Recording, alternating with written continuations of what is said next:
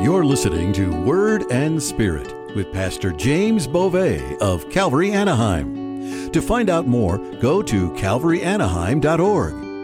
And now, here's Pastor James.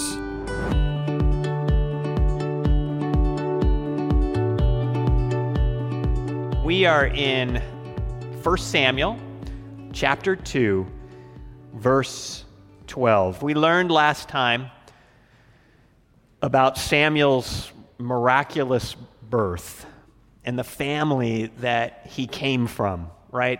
With Elkanah and Hannah and Peninnah, who was the persecutor, and how God answered Hannah's plea for a child. And God answered her prayer, and she gave birth to Samuel.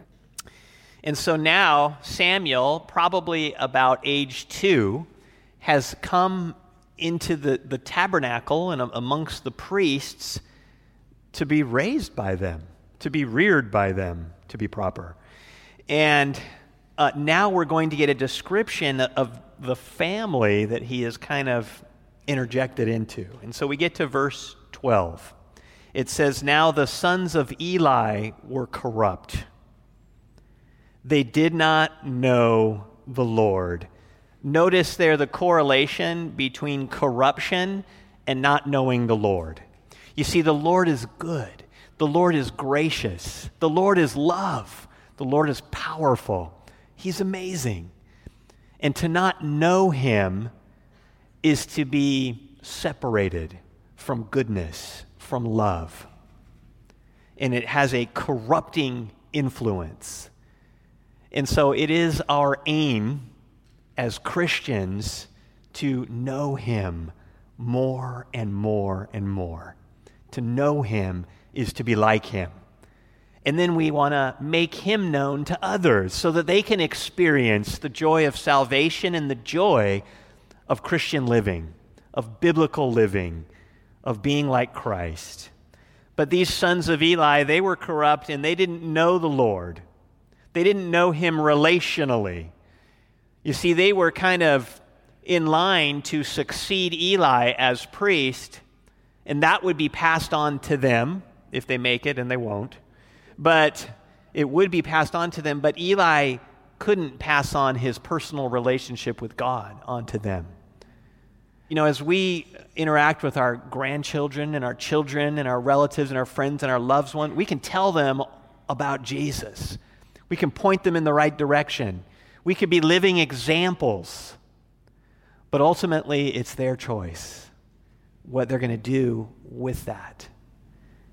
And so here the sons of Eli are corrupt and they don't know the Lord, even though they're in these priestly positions. Verse 13, "And the priest's custom with the people was that when any man offered a sacrifice, the priest's servant would come with a 3-pronged flesh hook in his hand while the meat was boiling. Then he would thrust it into the pan or kettle or cauldron or pot, and the priest would take for himself all that the flesh hook brought up. So they did in Shiloh to all the Israelites who came there." So the people would come for the feasts or to just sacrifice for their sins or to offer a voluntary peace offering to the Lord, a sacrifice to the Lord of fellowship and peace.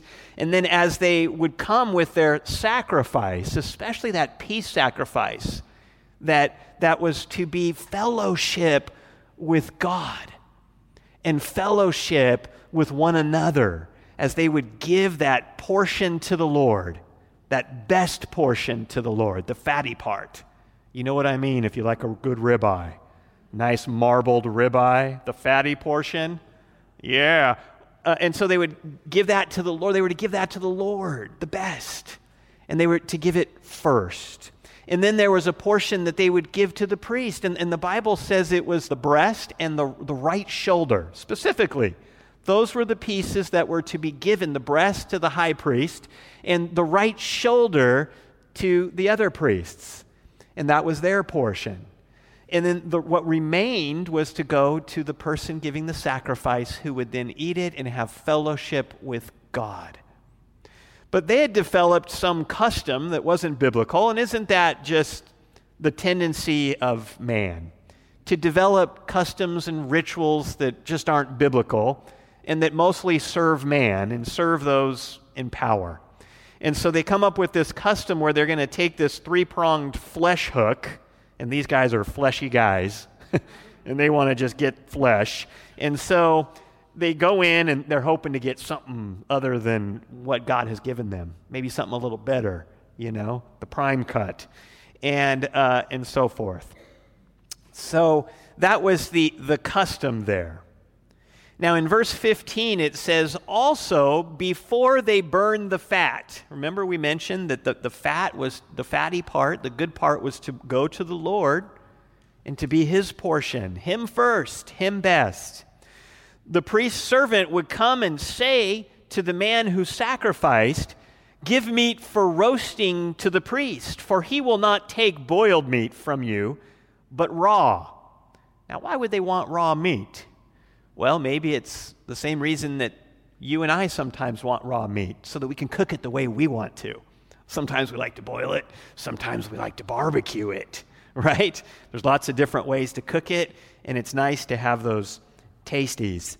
Now, verse 16, and if the man said to him, they should really burn the fat first, then you may take as much as your heart desires. This is like kind of trying to tell the police officer what about the law or the judge, The judge is saying, sentencing someone unfairly, and you're like, you're not allowed to do that. That's not according to the law. And here the people would say, look, we came to sacrifice. We know the scriptures, and we know that we're supposed to give unto the Lord the fatty portion. And first. So first let us do that, and then you can have what you like. And here's how they would respond in the middle of verse 16. He would then answer him, no, but you must give it now. And if not, I will take it by force. And so these priests, through their servants, would use their powerful position to extort from God the portion that belonged to him, and to extort from the people as they were supposed to be coming and sacrificing with joy and with thanksgiving and having fellowship with God and each other. And then here comes Party Pooper with his flesh hook, messing everything up. And so in verse 17 it says, therefore the sin of the young men was very great before the Lord, for men abhorred the offering of the Lord. Instead of coming with joy and with thanksgiving, they were like, oh man, we got to go make this sacrifice, and the priest servant's going to come with his flesh hook and rip off the good portions, and we're not even going to be able to do it right. This stinks. And that was not well-pleasing to the Lord at all. And God help us today. God help this sanctuary to be a place where you could come and have the joy of the Lord and not think, oh man, the leadership at Calvary Anaheim, they're a bunch of rotten scoundrels and look what they're doing and this and that. God, please let that not be so. Please come to me and talk to me if you ever start feeling that way and having, bitterness about your offerings of praise to the Lord, your offerings in the agape box to the Lord. It's okay to question these things, friends, and to find out what's going on. It's okay, because it is our responsibility, and it is, to extend out to other churches and things and their leadership. Teachers are held more accountable. The Bible teaches that. And so we have to be circumspect about these things. And so these guys were really blowing it big. They were to be the representatives of God on earth as the priests. They were to be ushering people into the presence of God. They were to be officiating the ceremonies which symbolize the coming of Jesus Christ and how sinful people can come before a righteous God. That's what they were to be about, looking to the spiritual needs of the people. But instead, they were fleshing out. They were all about the materialism. They were all about what they could get from the people rather than what they could give. Now, in contrast, we see Samuel. And Samuel is such a beautiful light that the Lord placed here in the midst of a dark time. Remember, this is still the time of the judges. There was no king in the land, and the people did what was right in their own eyes. And we're seeing that continue with Eli and his sons. But Samuel, and there it is, but Samuel. Oh, praise God for Samuel. He's like Jesus Christ coming into the darkness, in this section of Scripture. There's no perfect type of Christ, but that's why we call him a type. And so here he's coming into the darkness through a miraculous birth. It says, but Samuel ministered before the Lord, even as a child, wearing a linen ephod, which was a priestly garment. Even as a child. Our kids, our grandkids, they're not too young to serve the Lord, to choose the Lord. And so let's make sure we're sharing the gospel, that we're teaching our kids, we're teaching our grandkids. As we go along, as we walk in the way, as we lie down, it's time for bed. Let's pray. Let's say our prayers. Let's talk about God. Let's include him in all parts and not think, oh, they're too young. They won't get it. The gospel's pretty simple, friends. And it's pretty young that we can figure out that we're sinners and we need a Savior. Praise the Lord. So Samuel here, as a young child, wearing the linen ephod, doing priestly duties. Verse 19, probably being kicked around and bossed around by Hophni and Phinehas, but I don't know. I just suspect.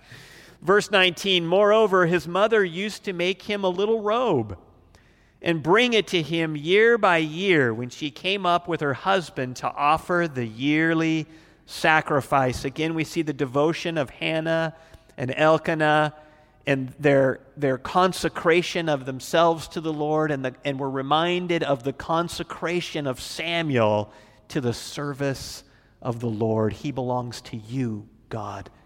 And there sure is a difference here between someone who has consecrated their life to God and someone who doesn't even know God.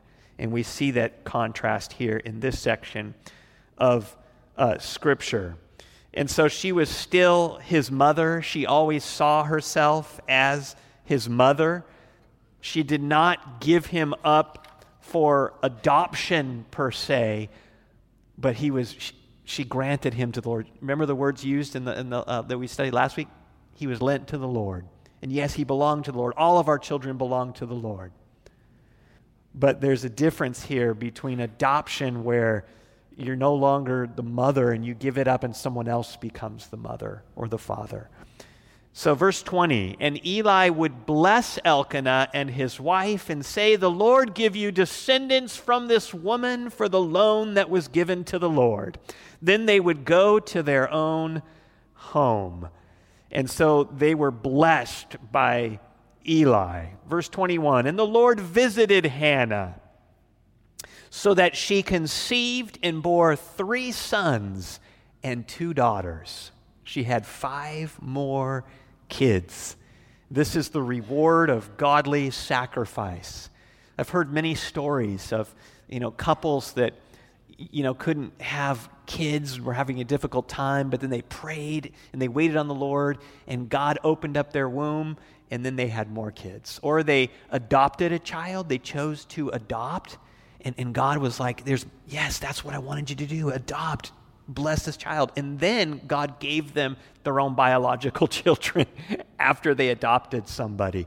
God knows, he's the one who closes and opens the womb for his designs and for his purposes. And so the Lord visited Hannah, and she was rewarded with this wonderful quiver of children. You can't outgive God. You can't outgive him.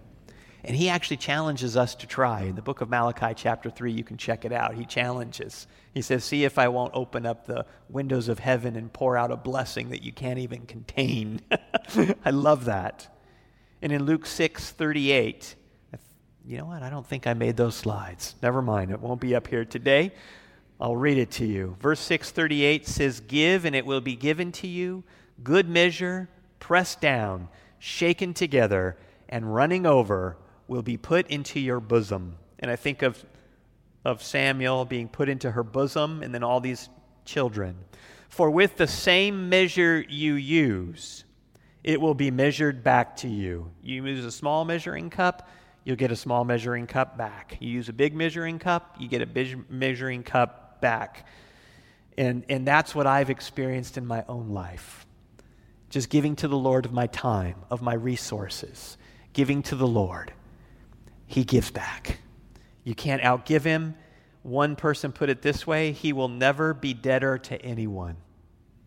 If you start to think, oh, I'm giving the Lord so much, he owes me. He doesn't owe you, number one. He sent his son Jesus, and that's enough. But secondly, you just watch and see as you give with the right motive and the right heart and faith, and he will give back. He's amazing. It says, meanwhile, verse 20, middle of verse 21, meanwhile, the child Samuel grew before the Lord. He's maturing. He's under God's guidance and nurturing. He's under God's attentive eye. But notice that it says he grew before the Lord. God is taking special note of Samuel and raising him up for a special purpose. A special purpose. Verse 22, now Eli was very old, and he heard everything his sons did to all Israel, and how they lay with the women who assembled at the door of the tabernacle of meeting. Ouch. Further detail with Hophni and Phinehas and their behavior. They're extorting from the people, making them miserable to come and sacrifice and spend time with God. And now we find out that they're taking advantage of their powerful and popular position as priests and leaders in the community to take advantage of the young women or older women, just women. And God deplores this. And sadly, we see this, right? Reports of this now and again, way too often than we'd like, of a spiritual leader who fell, who committed adultery, who was found out that they were leading a lascivious lifestyle in secret. And it grieves our heart, and it causes the enemies of the Lord to blaspheme. And you know, people that fall into that, there's still grace there for them. There's still grace. There's still the blood of Jesus Christ that covers their sin as they would confess and repent. But the damage is horrific. And the larger the ministry, the bigger the damage. And the people that really get hurt the most by it, other than the immediate family members involved in the situation, but the people that get hurt the most are the people that were looking to the person rather than to God. Because they see the person and they begin to see them as this, they represent the God in my life.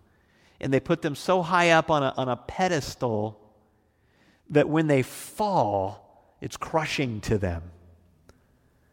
And so it's important for us to always look past the person to the Lord. And when someone falls, our heart breaks.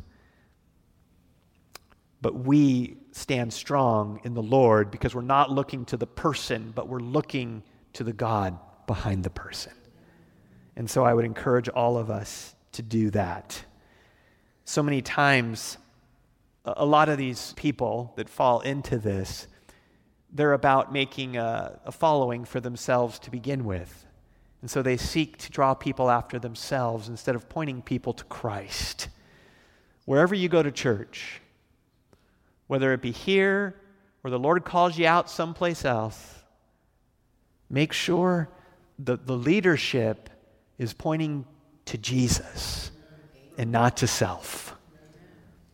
Not to self. And God help me and the leadership of this church, our eldership, to continue to do that, to be all about Jesus, to point you to Jesus, I had a gentleman come in for some counseling earlier this week and, wanted to know what I had to say about this, that, or the other. And I said, well, let's just look to the scriptures together. Let's find out what God says.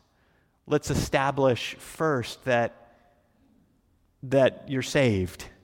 And second, that we acknowledge together that Jesus is the Lord. He's the boss. He's the king. And now we can talk about the specifics. What does he say about that? And we go to God. And that's our duty, friends, believers, fellow priests and priestesses of the Most High God. We point people to Jesus. When someone says, well, how do you feel about this topic, that topic, or the other? You can say, well, it doesn't matter what I think. What matters is what God thinks. So let's try and discover that together. Let's find out what God thinks about this particular thing. And so these guys, God was completely unapproving, obviously, of their behavior. They were corrupt and did not know the Lord. They were extorting from the people, and they were taking advantage of their position and popularity to feed their fleshly desires. Verse 23, so he said to them, why do you do such things? Isn't this the job of all psychologists, is to figure out why people do things? And it comes down to sin nature, is what it comes down to. And you can say it this way, that way, and the other way, and then you always end up with, wow, people are just basically bad, and they have bad tendencies. And when you give them a lot of power and no discipline, without the Lord God, without knowing the Lord, this is the direction they go in, and that we go in, I should say, every single time. We need to be born again, receive Christ as Savior, receive Him into our hearts and our lives. We need the Holy Spirit dwelling in us to change us. We need the divine nature to overcome human nature, sin nature. And that is what we need. And this is just you and me that we're reading about, guys, without Jesus Christ, without the Lord, when we slip away from Him. And so don't. Stay close to Jesus, right? Hang on tight and don't let go. And He won't let you go either. And so it says, why do you do such things? This is Eli speaking to his children. For I hear of your evil dealings from all the people. It was well known. It was widespread. No, my sons, for it is not a good report that I hear. You make the Lord's people transgress. They're sinning because they're not coming to the Lord with the right heart, and they're not sacrificing in the prescribed manner. And so they who are supposed to help them to do this right are hindering and causing the people to sin. Verse 25, if one man sins against another, God will judge him. But if a man sins against the Lord, who will intercede for him? This question is answered in 1 John chapter 2, verse 1. It says, my little children, these things write I to you, that you sin not. And if anyone sins, you have an advocate or an interceder with the Father, Jesus Christ the righteous. We need the blood of Jesus Christ to cleanse us of our sin and to wash us clean. And we need Him to be praying for us. Isn't it comforting to know that Jesus is defending you in heaven to the Father? He's praying for you. Middle of verse 25, nevertheless, they did not heed the voice of their father because the Lord desired to kill them. Whoa. Now there's a heavy scripture. God wanted justice to be done. And He wanted the people to see that He is a just God and justice will be done. These guys had hardened their hearts too far. And so their hearts were hardened in the sin that they had committed. They wouldn't listen to their father's exhortation for them not to do this. They rejected God's instruction and the instruction of their father. Proverbs 15:5 says, a fool despises his father's instruction, but he who receives correction is prudent, is wise. You've been listening to Word and Spirit with Pastor James Beauvais of Calvary Anaheim in Anaheim, California. If you're in the area, we'd love for you to visit. Check out calvaryanaheim.org for location, service times, and more.